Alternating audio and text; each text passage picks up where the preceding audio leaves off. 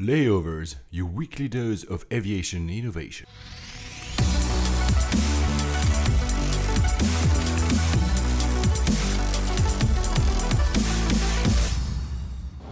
Hello ladies and gentlemen, welcome aboard from the flight deck. This is Paul Papadimitriou. Hello everybody, this is Alex Hunter. We'll be your pilots for this show about the news, the startups and the technologies defining the modern air travel experience. Our flight time today, 1 hour and 1 minute, and we expect an on-time arrival. Coming up on this flight, the mystery of the British Airways flights avoiding French airspace. ANA flies the Star Wars crew from Los Angeles to London. No more hoverboards in planes. Kayak launches Snap, the SMS-based booking service. Atlanta reaches 100 million passengers in 2015. How many seats can you cram in a 747 or an A380? Disembarking a Boeing 737 with a ladder. Don't believe everything you read. MH132 didn't get lost in Australia. As we reach our cruising altitude, I'm going to turn off the fasten seatbelt sign for you. Now, ladies and gentlemen, sit back, relax, and let's turn on those noise-cancelling headphones. Flight 31 to Nice. Hi, Alex. Nice, nice. We must be the only goofballs to go to Nice in the middle of the winter. Yeah, well, I think it's a good place to be in the winter, isn't it? It's on the Mediterranean coast. It should be not as cold as it is here. Yeah, absolutely. But I used to work there. I'll tell the story at the end of the show. And going in the winter is really not the same thing as going in the summer. I mean, it's a totally different kind of destination. Though, yeah, you're right. We have winds and floods and everything here in the UK. So I'd rather be in Nice today. I'd rather be anywhere right now. But have you seen Star Wars? Yes, of course I have. So? I cried like a baby. It was magnificent. Yeah, I mean, we're not here to do a review of the movie, but it was fantastic. Maybe because we're an older generation that grew up with the other movies. I don't know, but it was just fantastic. Yeah, it was. I think it's the first movie I've ever cried in. But yeah, spectacular. Go and see it if you haven't seen it. And obviously, the company, we mentioned it, it was a few months ago that has been officially using Star Wars as branding is ANA, the Japanese airline. And they've been actually milking that cow very much. They really have. I'm fascinated to know what they paid for that. Yeah, I don't know exactly because during the world premiere in Hollywood, they had on the red carpet, they had a mock-up of their Dreamliner with the colors and the actors when they are inside it. Then, oh, wow. What I didn't know is that an actual plane, the R2-T2-1, I think, flew all the guys from just after the premiere ended in Hollywood to London for the European premiere. So they flew ANA from LAX to London Heathrow with ANA. Wow. It's crazy. They must have paid a lot of money to do that. Come on. Ton of money. Wow. That I didn't know that. We said that you are going to Tokyo later in January, and I want to join you there. And I was trying to find, I said, you know what? I usually fly Emirates, the usual stuff. And I say, I want to fly that plane. It's very difficult to know when it's going to fly to because they say the routes that are currently, if you go on their website, I'll put the link in the show notes. They say which are the routes they're currently doing. Right. The only one Dreamliner that is painted, the two others are coming up in the spring. But they don't say which days, so you just don't know. Oh, that's annoying. But if anybody from ANA knows and can tell me, apparently it flies to Charles de Gaulle, and I'm ready to go to Paris. Yeah, I was going to say because I don't think it flies to London because they do a 777 out of London. But I like your dedication that you would fly to Paris or Helsinki or wherever else they fly. Yeah, I would have to definitely do it. But I mean, so if anyone from ANA knows that exactly when it flies in January to Paris. Either direction, I'll be ready to take up the offer and come. So yeah, there you go. I would love to. So please, ANA, help me here. You're my only hope. Nice. They also released a video on YouTube, ANA, on their official channel. They did a flight with that plane with a lot of guests, including media. Everybody was, of course, disguised as characters.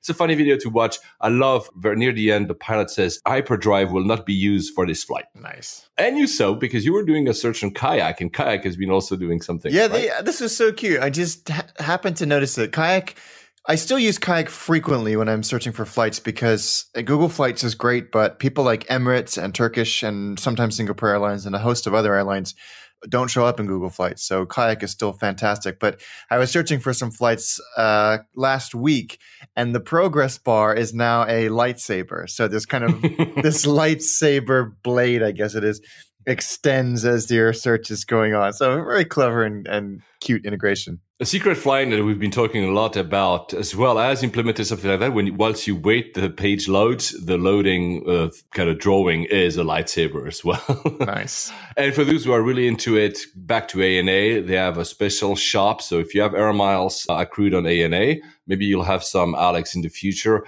You can buy some crazy stuff, like really, like there's like cotton for makeup and stuff, like all branded Star Wars. It's really crazy. They're milking that cow a lot. One day, I'm sure we will learn how much it cost them to do that, because it's really, really, really impressive. A few shout out for new listeners. We got new listeners through Product Hunt. So hi, Product Hunters. Very nice of you to upvote us every time we put an episode there. John Peavoice told me, lives in Cork in Ireland, told me that his resolution for 2016 is to listen to our show. So, that's a good resolution. I like that one. And a lot of pressure for us, obviously. Yeah. Suki Fuller, she's part of the Fantastic Four gals that live here in London, along with Jessica, Christelle, and Oana. She's been listening to the show. She's also been, you remember we mentioned last week, My Travel Risk, that potential new startups. So she told me about a startup, I think it's called Cytora. I don't have the name in front of me. They do risk intelligence. So Suki, it's amazing. And I hope they use this data once for travel, but what they do is, instead of using the data from the US government, UK governments, and other public entities, they assess risk with a lot of data points. So it would be very interesting to have that also, to know when we travel if it's really risky or not. But I don't think they actually really work on travel yet. But I mean, thank you, Suki, for mentioning that company. We'll be on the lookout for it. We also promised, because it's the last episode of 2015, that next year we're going to tackle the big airports we have been avoiding. Yeah. Like JFK, like Charles de Gaulle, Narita, very dear to my heart. The reason I've been avoiding it is that it almost requires a full show to talk about it. The history of Narita is crazy. So I promise you guys, because I've got some requests, people say, why don't you never talk about these airports? We will go there, I promise you. And the last shout out is to Airbus. Airbus, the company, was created on December 18th, 1970. So they are 45 years old. So happy birthday, Airbus. Another thing, last week when I talked about the different travel apps, you remember TripIt, Kayak, WorldMate, and Tripcase. The one thing I completely forgot to mention, and a friend of mine, Rico Wider, who lives in, he travels a lot and blogs about his travels. He reminded me of something when I was discussing with him about it, is that TripIt has an API. Yes. And that's something that still makes it stand out of the crowd, because you use, I think, Alex, OpenFlights. Openflights.org for kind of logging and looking back on and analyzing all of the trips that I've taken, it's a really great website. I love it. And you can import your trips from TripIt. Yeah, because if you had to do it manually, it would be a pain. But this integration is really smooth. And the same with Fly2From, the same with App in the Air. There's a lot of apps that are using TripIt as their foundation for importing trips. So this is something that basically I would say to Tripcase, WorldMate, and other guys, you know what? You should actually implement an API, and then you'll be standing out as well. Yeah, absolutely. So App in the Air, I just mentioned it. They just got with a new version. I don't know if you use it, Alex, but now if you like your statistics, they do a very nice statistics. It's an iPhone app. I don't think it exists on Android. And they do also these, just the statistics you mentioned on OpenFlight. They do very nice graphics on the app. It's pretty cool. You should try that. They could tell you per year, per month, what kind of plane you fly the most, the destinations you flew the most to, et cetera, et cetera. Obviously, A320 is still the aircraft flying the most, which is, I find a bit sad. I love you guys, Airbus, but the A320 is not the most endearing aircraft, right? It's a little bit boring. But you know what? That's a good thing, right? Yeah, absolutely. Kayak, which I also mentioned, is launching a beta. It's called Kayak Snap. So you'll be able, Alex, to look for bookings and look for flight fares via messaging, via SMS. Would you use that? Probably not, but I think that this is going to be a bigger and bigger thing as these sort of messaging and concierge services really take off. I think this is crazy, huh? This is everybody definitely moves there. Yeah, it's definitely a trend. Everybody moves there. It's true that more and more of your time is spent at messaging apps. Probably in Facebook Messenger, but on WeChat if you live in China, and a few others. But I mean, it's going somewhere, right? Yeah, it definitely. You and me were probably still kind of. I don't believe they can be as good as us, basically. No, I don't, and I don't think so either. But I think that for people that are of that connected generation who are okay with that messaging format, it's going to be huge for them. If you're interested in that, there's a article. It's called "The Future of Travel" by McKinsey, the famous consultants. Please read it. They talked about messaging as well. It's pretty well done. I know McKinsey is not always the people love to hate McKinsey. Say, oh, these are big consultants. But it's pretty interesting to read about the future of travel. And talking about apps still, I found the other day, it's an actual app has been released and actually works. Fairfly. Have you seen that, Alex? I am not 100% sure how I understand how it works. So the idea, and I've not tried it yet, but I will. And the idea is pretty interesting. So in all the other apps we've been talking pretty much all this year are a different take on how do you book a flight, right? Or how do you find a fare? This one lets you do, Alex, you do your fare, you do everything yourself. Yeah. Once you've booked, you send your booking confirmation to them. And what they'll do, they'll actually continue to be on the lookout for a price that beats what you've gotten, including the changing fee for changing the ticket. I find the value proposition pretty okay. I don't know if they have a business model case. I don't know if enough people would do it, but you know what? The cost is, I would try it. I would say, you know what? Yeah. Here's what I found. What do you have to lose? Exactly. Can you bid it? If you bid it, I'll be happy to pay you a little fee for finding me a better ticket. Wow. Okay. Yeah. I mean, I have a load of flights for the first quarter of next year already lined up, so I'm going to give it a whirl. It's live, so you can download it. I think it's both on Android and on iPhone. It's also a website, so go ahead and try it. How many flights do you have in January? In January. Oh, sorry, Q1. Sorry, you mentioned Q1. 8? Oh my God. So are you addicted to air miles? Because that's the article you sent me, right? Yeah. So this is a very funny article, and I think it's true. I think it's a confessional. It was in New York Magazine, written in a very tongue-in-cheek way about this guy's addiction to air miles, but it's written in a way kind of as someone who's got a much darker addiction to something that's a bit more nefarious and not good for you. But it's extremely funny, and this guy's kind of outlining for the novices of the world what it is and how he got from nothing to silver to gold, and all of these kind of I need to go to London for the day, and explaining to people who look at him with in a kind of incredulous fashion. Incredulity, that's the word I was looking for. And how much he's spent on tickets and to get all these miles. But I'm not going to ruin the punchline, but there's a very funny exchange at the end that kind of that wraps this whole thing together. I think it's such a great caricature of those of us who chase status. It's a work of fiction, obviously, because we don't know anyone like that, right? Yeah. Clearly, it's no one's like this at all. Let's be honest. Even you and me, when we exchange daily about like you were looking for flights, there's always this loyalty in air miles. Although it's not a primary concern, price is still a primary concern, and sometimes ease of getting to a destination. It matters. You're like, yeah, but I could accrue miles there, which also means that then I could use those miles to actually, upgrade myself or buy other tickets. It still matters. Yeah, it does. It's another one of the many things that you consider when you're booking a ticket.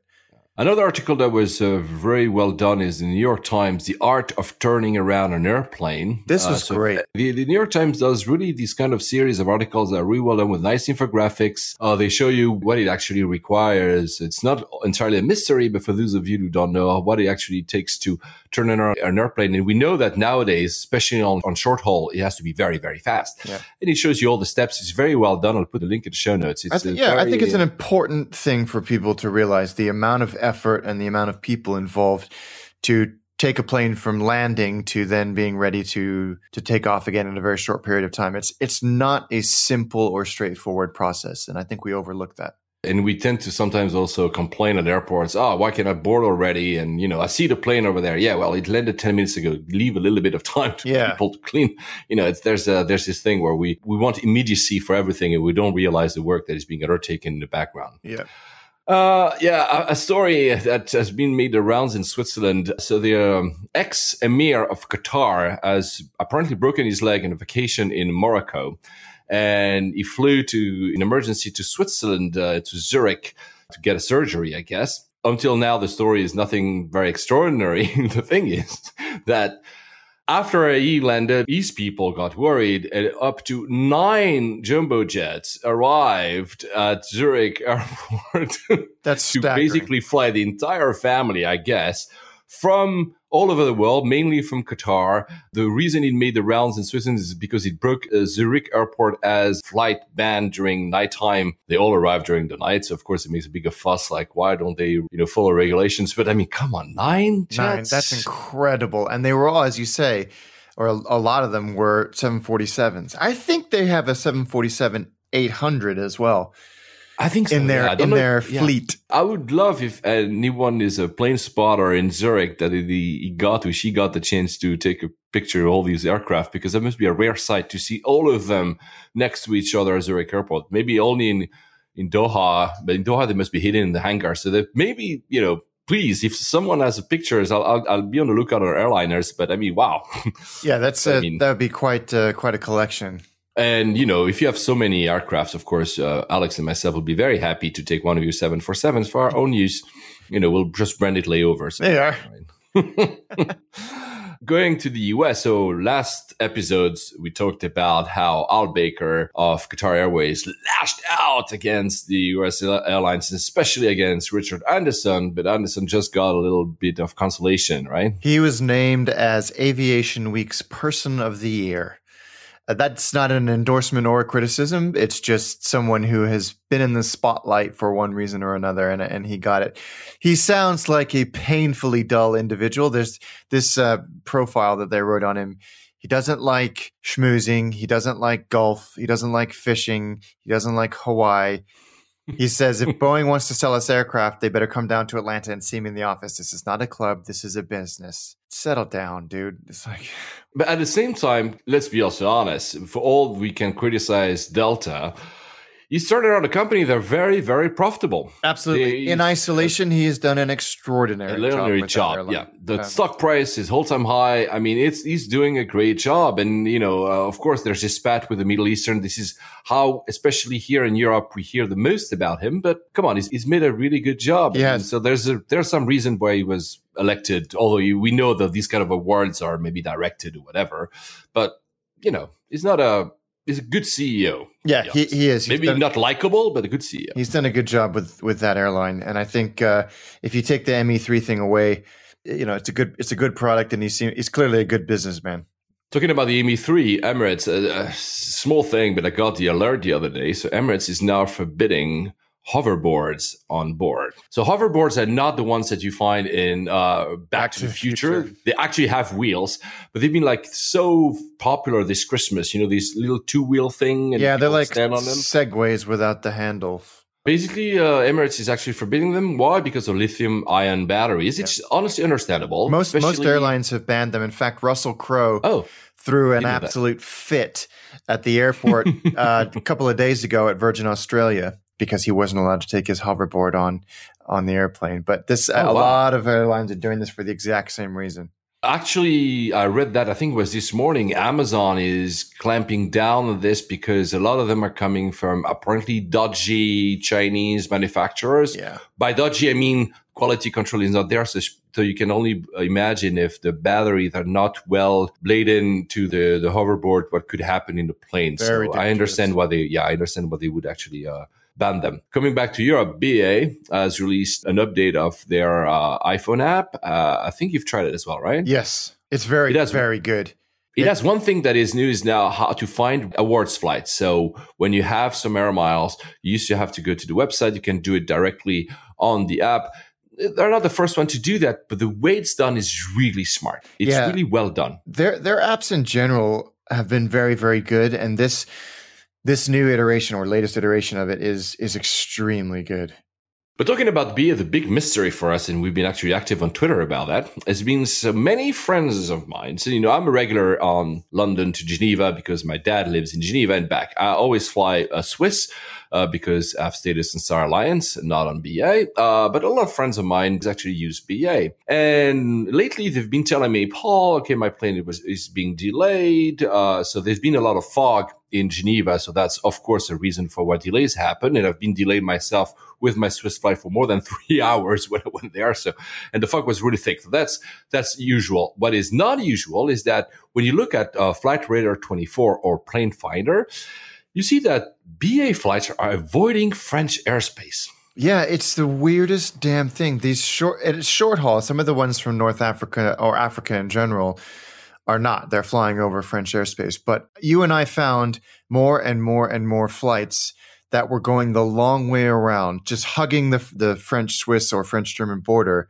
And I asked the guys on Plane Finder on Twitter, and they responded immediately, which is really cool. And they said, yeah, that is weird. Ask BA. So I asked BA, and BA's response on Twitter was basically no comment. So yeah, actually, if you look, I found a few tweets because some people that were just passengers say, why is my flight taking 20 to 30 minutes more than usual?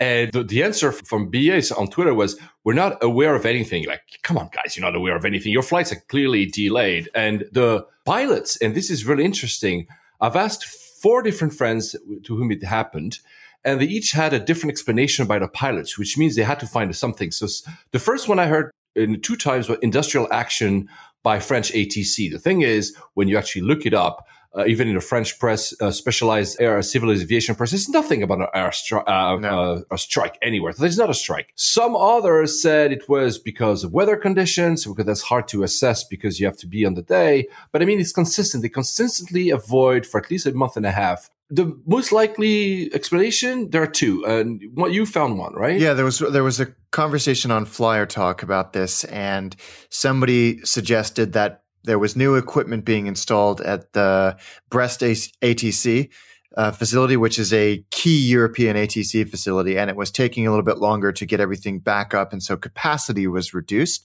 That seems logical and fair, but why aren't they saying that? Why is no one giving a straight answer? Yeah, exactly. It's really, really strange. When we first heard about it, our first kind of inclining was like, is there a safety reason, right? That's strange because obviously that would mean that they would avoid France airspace altogether, that other airlines, because the main other 2 competitors for that route are EasyJet and Swiss. They both go straight. So it's only BA. So it's very strange that we don't really know.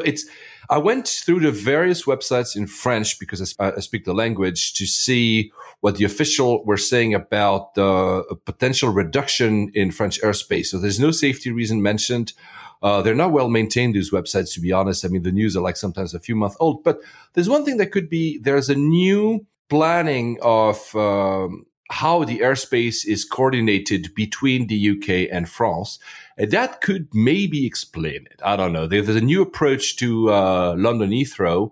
So they slow down the planes way before what they used to until now. That's interesting. And that would be still in the French airspace or the Belgian airspace above it. In order to limit the old, holding pattern over London. Could it be that? I don't know. But it's strange that nobody says anything. Yeah, they could just say it's an air traffic control capacity issue, and then we can deduce from that the original theory is correct. But the no comment thing is weird. Maybe our show will lead some people to investigate, but nobody seems to know. We've been asking around, and it's only theory, so none of us actually know anything. But at least they're going the right direction, because there's been this story, and I want to listen to you because I think it was exaggerated. If you've been anywhere online in the past few days, we're recording today on December the 30th, 2015. Everybody mentioned that Malaysian Airlines flight that supposedly took a wrong route for almost an hour in the totally opposite direction it was supposed to. Yeah, this got the tabloid treatment, and it's, from what I understand, it didn't really deserve it. But essentially, the Malaysian Airlines operations sent one flight plan, and that was loaded into the computers. Then a second one was later added, but that wasn't properly communicated. So the plane took off, and this was going from Auckland in New Zealand to Kuala Lumpur, and they were flying a little further south than they normally do for about an hour before the pilot said, hey, this is weird. Do you guys have any idea what's going on? And ATC said, this is what we've been given. And it sounds like that these two flight plans were not communicated correctly or someone didn't review them properly. There was never any safety issue or it wasn't lost or going where it shouldn't have gone. It was going where the controllers told it to go. Yeah. And look, and that's the main point, I think, because when you read, you just mentioned the tabloid treatment. It was like, yeah, the pilots didn't know what they were doing. Yeah, it they was flew the flying plane in in the the wrong wrong direction. like they're stupid. No, Come on, guys. There was clearly, of course, a mix-up. We don't know exactly who was at fault here, but there was, like you said, there was never a problem with safety. The plane was going the direction it was supposed to go according to its flight plan. There's just two different flight plans, and at some point they realized that it got out of sync. I mean, AV Herald, Aviation Herald, which is such a great website and is heavily populated by people in the industry. The comments are like, I don't understand how this was ever newsworthy. This happens all the time. But, I think, well, we all know why. It's because it's Malaysian, sadly. Yeah, exactly. Yeah, it's in the midst of this all. So December was the month with the whole rebranding. We know that rebranding was very limited, but was the rebranding was supposed to start. We talked about last episode that they've done now that deal with Emirates. It seems still in ebb and flow. It's still in the full plan by Muller is still not there. Yeah, we haven't it's seen. It's sad that people keep pushing on that airline. They should just leave it alone for a little bit. Yeah, let it do its thing. Let him do his thing as well. I totally agree with that one. Back to Europe with Lufthansa. Just to mention that they've updated their app as well, like all these apps have done. Not that we always track all the apps, but the interesting bit that I read through it is that apparently now Munich Airport is using beacons because all the wayfinding and everything we've been talking about at Frankfurt Airport must be now implemented at Munich Airport, because through the app of Lufthansa you can now find where the lounge is, et cetera, et cetera. So it means that they are going in that direction as well. Nice. Good news. Talking still about Germany, Frankfurt Airport has hit 60 million passengers for the first time this year. So they're growing. They're actually not growing that fast. So Heathrow is still number one in Europe. Charles de Gaulle still number two. There's now a debate if whether Amsterdam is number three or Frankfurt is number three. That doesn't really matter. The pace of growth is nothing compared to the pace of growth like Istanbul or, of course, Dubai or any Chinese airports. I say that because there have been some articles in German that are saying basically that, yeah, well, it's going bigger, but guys, we're losing the race. Of course, that doesn't even talk about Heathrow in its third runway. Yeah, but the big news is that Atlanta Airport has reached 100 million passengers. Wow. Right? That's it. It's just two interesting points there. I think Istanbul, you really feel that airport has outgrown its capacity. Purpose. Like it's dark and dingy and cruddy and crowded. So I cannot wait for them to open their new airport. And Atlanta's really interesting as well. Some of those terminals are awful, but some of them are really very solid. And the what they're able to do with a facility that is really kind of disconnected. I think there's like 7 terminals or something like that. But it works. It clearly works. It wouldn't be able to handle 100 million passengers if it didn't work. So it gets a lot of crap, but that's a good airport. And remember last episode we said about the airports that were considered good overall in the US. The big airports, Atlanta is considered, and their on-time arrival, landings, and departures are also pretty good. So for such a big airport, it's quite a feat, because you have much smaller airports that are really crap. They cannot handle their situation, and 100 million passengers still works. It's not a fantastic airport in terms of design, it's not endearing, but it works really well. Apparently, the 100 millionth passenger got a special, a red carpet thing. I think he won a car. Nice. He won tickets by, I think Delta offered some tickets. And they were like, that was really, all the other passengers the same day got pins and keychains, which of course you were not the 100 millionth, but still, they made it a point to make some kind of celebration. So it's pretty nice. That's cool. To another very heavy airport. Of course, we're talking about our airport here at Heathrow, but it's so heavy that they're so at capacity that Virgin Atlantic was able to find a new way to raise money. That's pretty amazing, actually. It's a very innovative idea. So Virgin are mortgaging some of its takeoffs and landing slots at Heathrow to fund future growth. The value of these slots, because as you say, Heathrow is so oversubscribed, is so great that there are investors willing to lend against their value to the tune of, in this instance, £220 million. So it's basically, it's a secured note. No one has ever done this before, but it's genius, really. It is. And I think it is. It answers something that we talked about a few episodes ago. Virgin Atlantic had set up this wholly owned subsidiary called Virgin Atlantic International Limited.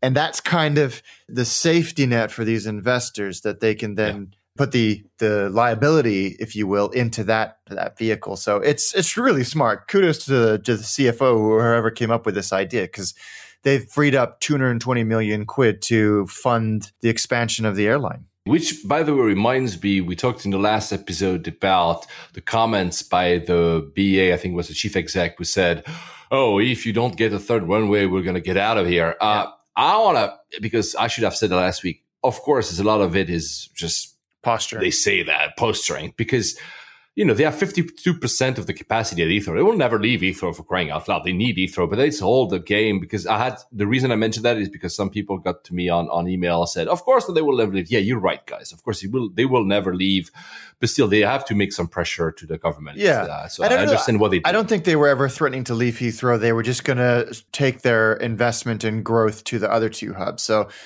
their presence at Heathrow would stay the same, but they would shift their emphasis away to Madrid. Yeah, but then at the same time, you cannot. I mean, they might, of course, shift a little bit of the emphasis, but still, Heathrow, it's a financial city of the world. Yeah. I mean, you cannot just say, "Oh, Alex, if you want to fly to Hong Kong, you got to go first flight to from London to Madrid and then to Hong Kong." You'll be like, "What are you talking about, guys?" So there's a limit to that threat, because at the same time, London is too important of a city to be able to just say, oh, we're going to go away.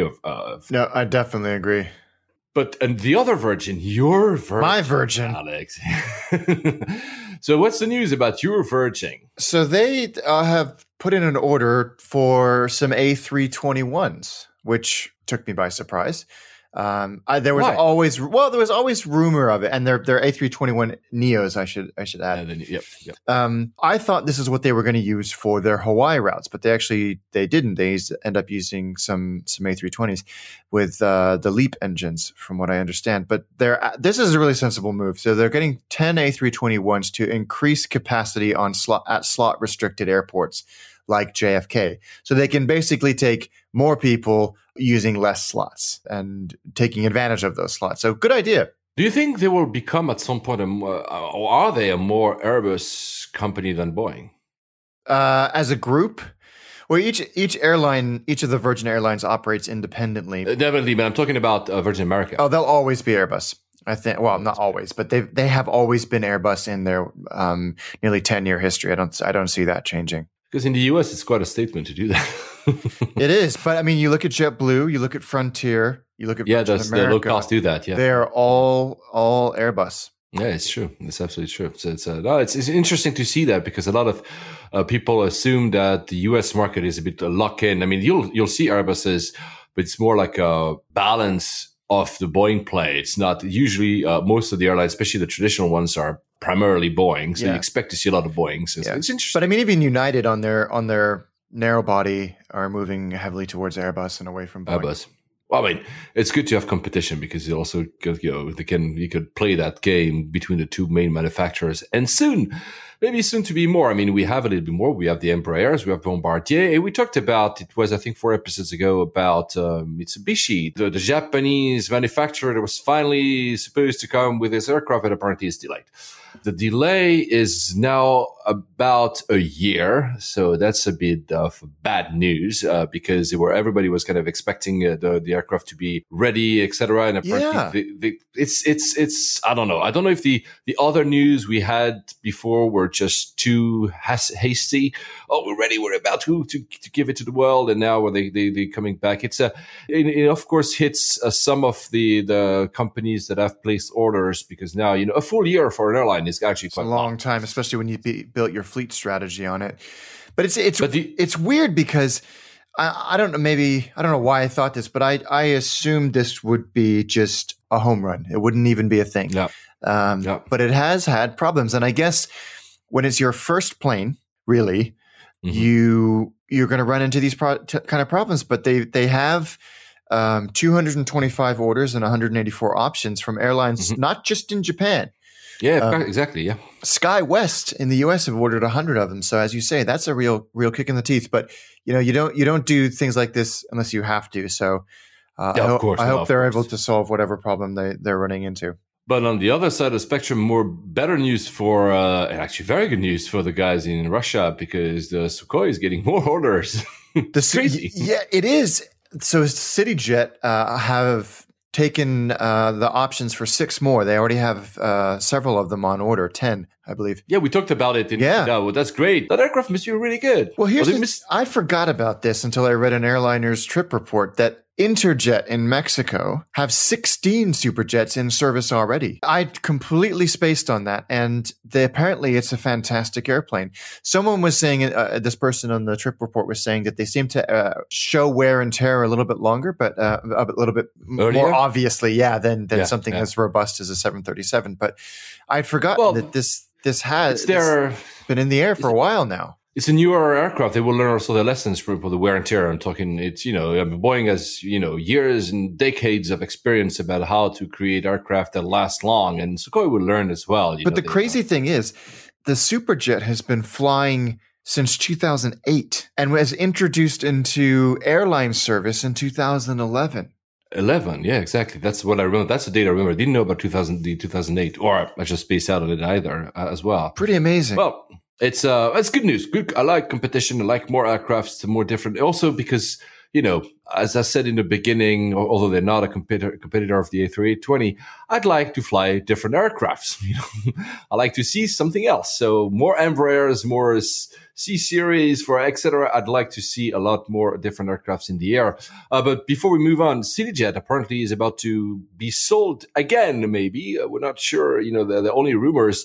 They seem to be changing hands quite often, that company, which means either two things. Either the owners were not the right fit, or they're actually such a good company that, people are really willing to pay the price for it. But talking about Bombardier, so the CS100 is finally getting his all clear to take off. He's getting a license. That's good news. That is good news. And it's kind of strange that all of these single aisle planes are coming onto the market. So Mitsubishi will get there eventually, I'm sure. The Superjet, now Bombardier, Embraer coming out with a new version of the E-Jet next year, I think. And I guess the question with the Bombardier C Series is, will they run out of money before this plane ever flies? Yeah, because they've been hemorrhaging cash. And there've been rumors that they wanted to sell themselves to Airbus at some point. Yeah, or sell the production line to Boeing. And I don't think anybody's going to do it. So they just have to hope that they can get this thing to customers before they run out of cash. Yeah, because it looks like a great airplane as well, honestly. Yeah, it's a stunning airplane. Very beautiful. So let's hope they make it, because it's, again, I repeat this thing I said 2 minutes ago, but it's nice to have competition in more aircraft. Yeah. Also for us, for people like you and me, we like to see different aircraft. And I don't like my Avroliner. I know you like them. So I like to fly something like a CS100 more than an Avroliner. Back to a story that sadly we have to go back to, Egypt. So we said last episode that the UK was pushing to reopen Sharm el-Sheikh, their routes to Sharm el-Sheikh, but apparently there's been kind of it was more of a political decision. Let's push for the reopening, but the airlines are like, no, we're not going to go there. We're going to wait, and the wait is actually quite long. And I remind, for people who don't know, Sharm el-Sheikh is a very popular tourist destination, holiday destination from Europe, from the UK, especially from Russia as well, and in the UK, even Thomson and all the guys that say, we're going to wait. It's not safe enough. So it's not a good sign. Yeah, so even if the UK government says, fine, you can fly, no one is going to. Thomson, Thomas Cook have said they're not going to fly until at least the end of March, and everybody else is at least at the end of January. But what's strange about this, and some other stories we're going to talk about shortly, is that we haven't heard anything conclusive about this. Mm. First, it was definitely a bomb. Then, as we mentioned in the last show, the Egyptian authorities said, we can't find any traces of a bomb. And that's it. That we haven't heard anything since. Well, then again, these kind of investigations take time. So it's not as if, but you would think they would rush it. But maybe there are also some negotiations behind the scene, and we don't know what happens. We don't know what to believe first, and we don't know what happens. We mentioned several, again, another sad news. We mentioned several shows in a row that there have been bomb threats that all have been proven fake bomb threats in different aircrafts. Air France has suffered a lot, but also Turkish it was, and I think another airline. But this time it got a little bit more serious because there was this flight, the Air France flight again, that was flying from Mauritius back to Charles de Gaulle. And they found a bomb. So that's the whole thing that we're going to discuss about now. But they found a bomb in one of the lavatories.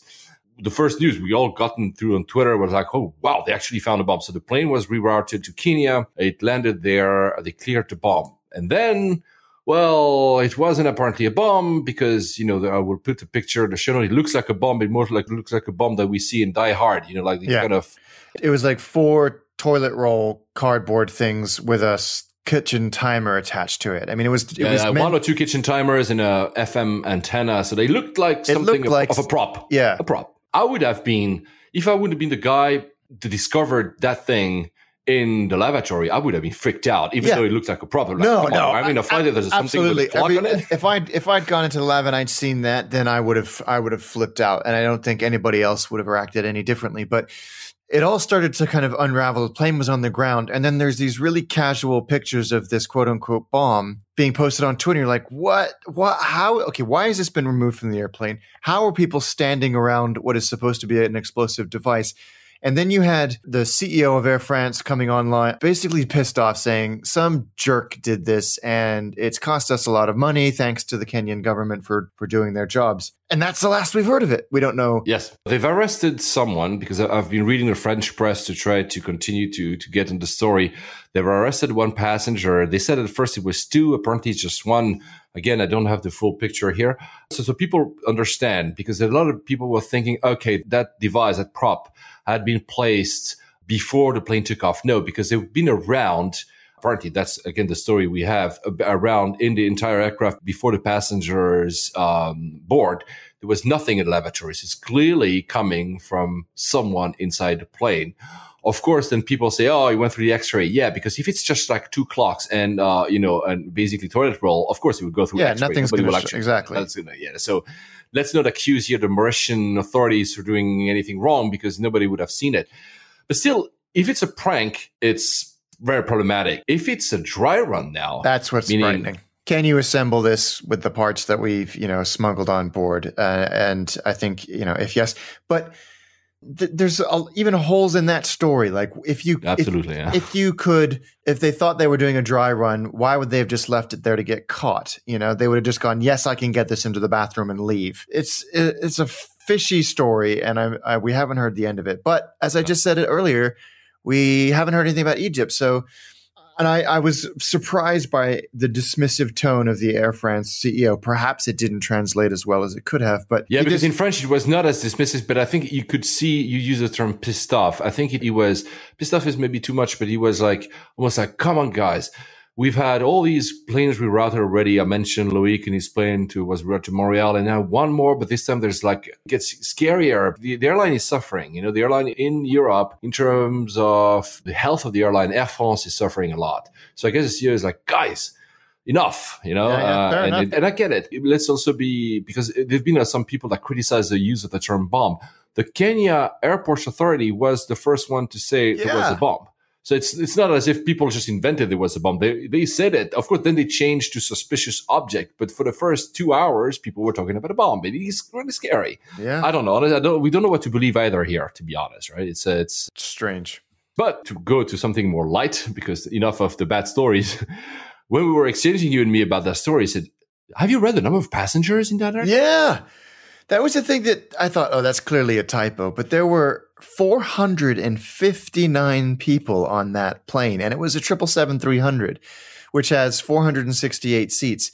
And so that kind of sparked off a conversation between you and I about the capacity of these planes throughout history. So the seat map of that version of that 777-300 ER, so extension range, you have very few seats in the front, a few very premium seats, and then the rest is just a stack of economy. That discussion led me to think about the old 747-400D, which was D for domestic. They were made for Japan, for these very very heavy routes, especially Osaka to Tokyo, and how many passengers could they have? Yeah. Because we had said, I think it was also in the last episode, that Emirates, the A380 with the 2 class, was now at 615 passengers. So were there more? So I digged up and I found that ANA still runs 777-300 with a capacity of 514 passengers. Staggering. That's a lot, honestly. JAL still has a 747-400D, the domestic version. That's 568 passengers. That's amazing. Just looking at the seat map, you're like, what? But ANA, they retired the last 747-400D on April 1st. I'll put the link in the show note because they made a whole ceremony. It was really nice. Especially you and me, Alex, we love our 747s. Nice to see an airline giving a proper send-off to such an aircraft. Nice. 624 passengers in that one. Jeez. That's more than the A380 currently with Emirates with 2 class. And to be fair, I mean, these were domestic flights, so they were never particularly long, but still, that's extraordinary. Aerostral wanted to do an all-economy A380, and that would have made 840 seats. Could it even get off the ground? I don't know. But I mean, crazy, right? It might happen one day. We never know. No, I'm sure it will. Have you flown one of these very heavy economy planes? No. I don't think so, no. No, we don't have those in Europe. That's also maybe why. I've seen the 747-400D on the ground in Japan, but I've never actually entered one. Or maybe I have, actually. I'll dig up my old boarding passes from the last decade and I'll find it if I've done it. We'll talk about it next year. A few other news. First, Twitter implemented that thing called Twitter Moments. I don't know if you've seen that. It's this thing where basically it creates stories from happenings around the world, and it's pretty well done. I don't know if I'm going to use it, but the first time I actually got that, the first story was a story about someone flying without an ID in a US airport. And I always thought it was impossible to fly without an ID, any type of ID, whether it's a driver's license or not. Apparently, it's possible. That person explains how she had forgotten all their IDs at home. She was able to show a magazine which was addressed to her, so that has her name on it, which, come on, it's not really an ID. She was put on through some person on the phone, must be some kind of security somewhere, and that person asked her a few questions and then vetted her, and she was able to get into the flight. Wow. I don't know how I feel about that. Talking about Twitter, you sent me a picture of a Norwegian flight that had a little problem. So my friend David Prager, he was in Stockholm over the festive period, and he tweeted out that during the de-icing process at Stockholm Airport, it looks like the de-icing equipment knocked off a piece of the wing. And he took a picture of it and posted it on Twitter. It was not a small piece. I mean, it was probably 4 feet long. I think it was part of the winglet from what I can see. Yeah, anyway, what was crazy is two things were really interesting about this. He was very lucky because apparently they had and this was on a 787. They just happened to have another one nearby. So I think they were all taken off the plane and reboarded onto the spare flight and all went accordingly. But tangentially, on Twitter, the amount of news and media organizations that messaged him and said, can we use this? Use the picture. Use this picture. And it's sort of, this happens an alarming amount of times where, a piece of airport equipment, quote unquote, interferes with a plane. I was amazed. It just went all over the place. So it was kind of neat to see Prager all over the news for a good reason. It's something that he wasn't directly involved with. But ouch. We both saw that news. It was a service vehicle that collided with a jet bridge at Bismarck Airport. The picture is also like, what? So you see basically that vehicle that basically tried to go under the jet bridge. And of course, there was no clearance and it just basically crashed. Yeah. And it just it barfed de-icing fluid all over the tarmac in this kind of green supernatural fluid. These are always, fun. They're not fun because obviously they cost money. But for us, it's always kind of fun to see. Yeah. They're not. Nobody got hurt. Exactly. They're not grave stories. We're not talking about bomb threats and all that. It happens, shit happens. Exactly, Even at airports, exactly. even at very efficient airports. And so what? Talking about shit happens, it was an article by, I read it in Life Hacker, but it came from Travel Plus Leisure, which is very well known amongst the travel industry. And they ranked the 10 worst in-flight service airlines. So I'm just going to go quickly through them. They're pretty much all domestic. Spirit is first, Allegiant second, EasyJet, third, American Eagle fourth, Frontier fifth, US Airways, United, AirTran, American Airlines, and Air China is 10th. What do you think? I think it's going to skew heavily towards an American audience anyway, which is why you see mostly U.S. airlines. But again, not surprising. We all know how poor most American airlines are. I think EasyJet, that's really surprising to me. I think that's very harsh. The rest of them, I've never flown on AirTran. I know that Spirit is consistently horrific. Everybody says that, yeah. Air China, we also hear it's 10th. We hear some bad stories about it. I'm not sure because I haven't taken it in a long while.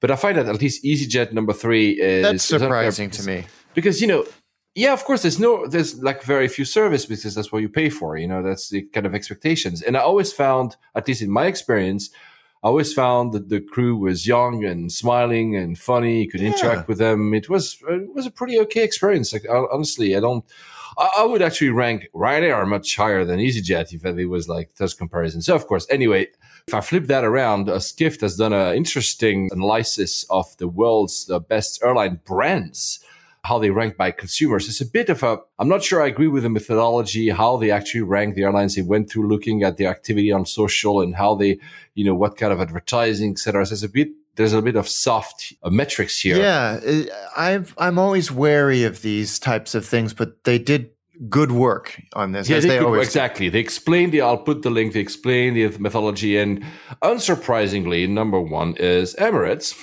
Yeah, I mean, the amount of money that those guys pump into brand development is extraordinary. And I think they do a really good job because they're using the right vehicles, and I use that in the loosest sense of the word, to talk to different audiences. So the Jennifer Aniston thing was lighthearted way to talk to a specific audience, especially sort of middle-class Americans, about the product and showing how much better they could have it if they didn't insist on flying on U.S. airlines. They used the jetpack stunt to kind of show how cool and progressive and how basically they have, bottomless amounts of money available to them. But then also the ad with Real Madrid. So going to the crowd of plays football. It was actually a very funny one. All the ones during the World Cup as well last year. So, I mean, they're such a large airline and they have such, of course, a very large amount to spend on advertising and on social channels. So it's true that they play very well with that. So it's not surprising.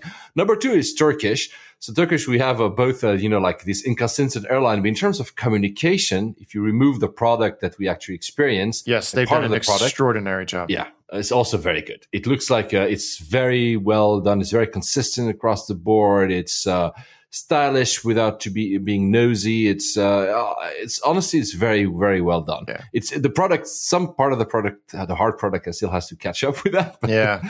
and they call it tier 2. But it's number 3 if you want, is American Airlines. So that's interesting.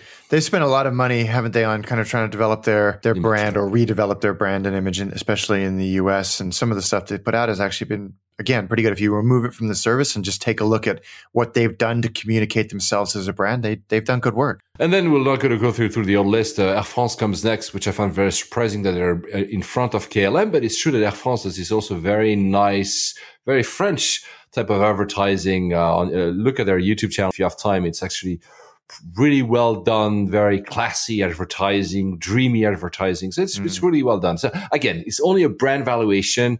The methodology, you can always, of course, argue with it, but I think it's interesting that Skift has a sort of reputation. They do their work. So it's nice that to read that once a year. Now, going back to something a bit funny, have you seen that news with these aircraft it was in Nigeria, when they had to disembark passengers with a ladder? Yeah, I did. And I don't really know how to react to it. There is a video of a normal metallic step ladder propped up against this 737 with people climbing down it. Like, it's the most extraordinary thing. And apparently the the stairs weren't working, and they couldn't get them to the aircraft. So they said, "Look, wait, and we'll get you off the airplane." And someone said, "No, screw that," and went and got a ladder, and they started climbing down the airplane. I don't really know who to believe, but it's. I mean, it's not newsworthy, but I found pretty funny because have you ever boarded a plane with a ladder? No, I mean, no. I've never done that. But the excuse of the airport is a bit sketchy. Is like, yeah, well, they were working, but we were late putting the thing. Probably, like you said, some passenger was like, I really want to get out. Maybe they've been waiting forever already. You never know how the actual backstory, but to see people disembarking through a ladder. Now, I wish I could do that from A380. That would be cool. You need a hell of a ladder. I think. I mean, this is so often why there's specific models of the 737 that have the stairs built into the aircraft. Oh yeah, it's true. That they can for exactly this purpose, where they don't have the capabilities at the airports, the more remote airports, to get people off. So, boy, they really could have used that on this particular. They don't do them anymore. I think they still make the 737 model that has it, but it's for very. I mean, I know Ryanair have them, but it's for very specific airports and aircraft. So finally, a good story. Moving into the next year. Next episode will be next year. It's finally the U.S. and Cuba have met an agreement. If you live in the U.S., you'll be able to fly to and back Cuba, and I think that's pretty good news. It's a nice destination to see.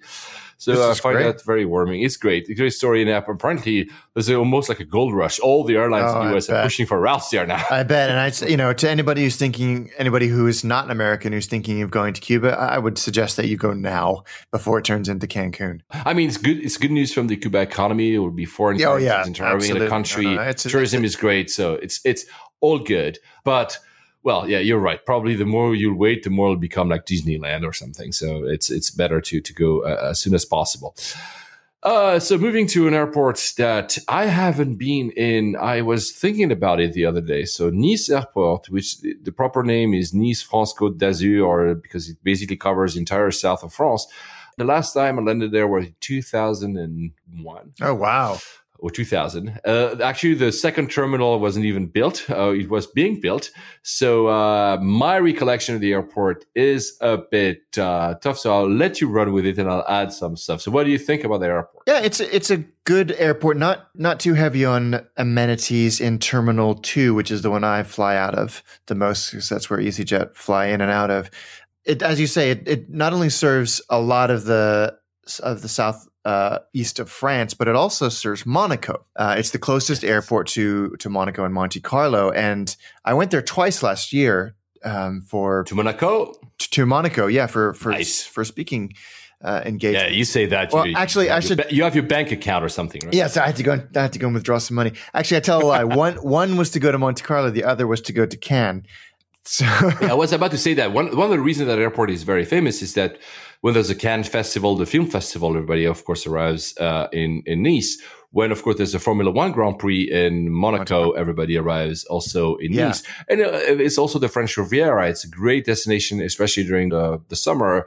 The beaches are fantastic. It's France's great food. I think it's the third busiest in France. Do not think it as a small airport. I mean, it's very heavily EasyJet, interestingly. Yep. So I think it was 99, not 2001. So it's even actually further than I thought. Wow. And I was back then already flying EasyJet to go there. It was from Geneva, because Geneva was an early hub for EasyJet in Europe.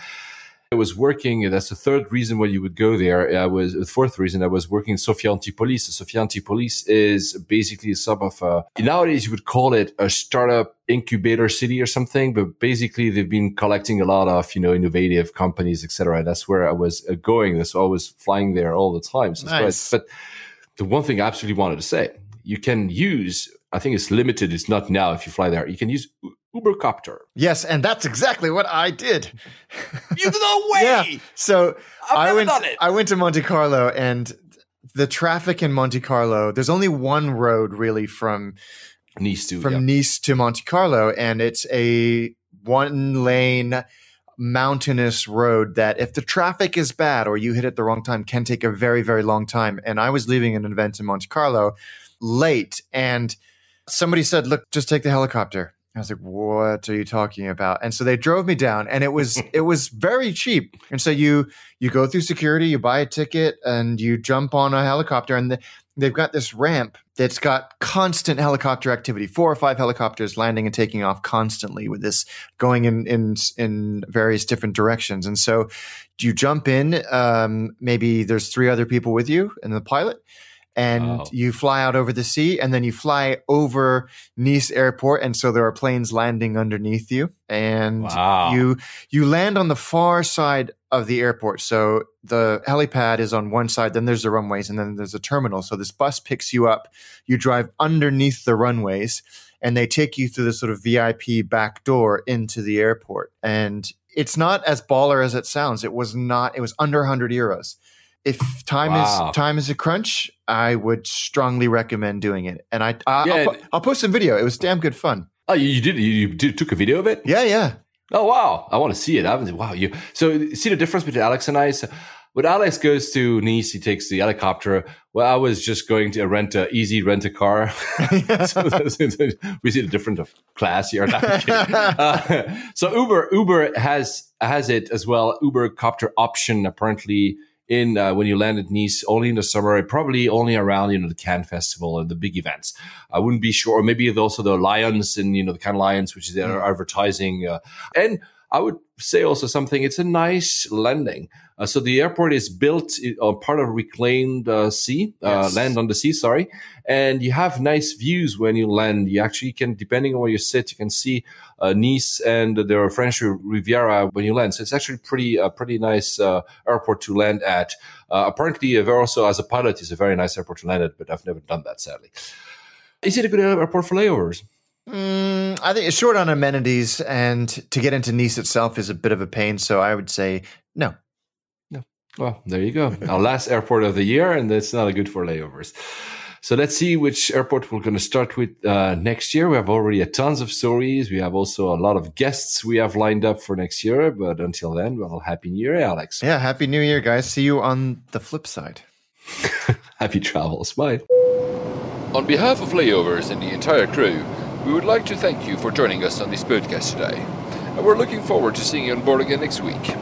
Flight attendants, please prepare for landing.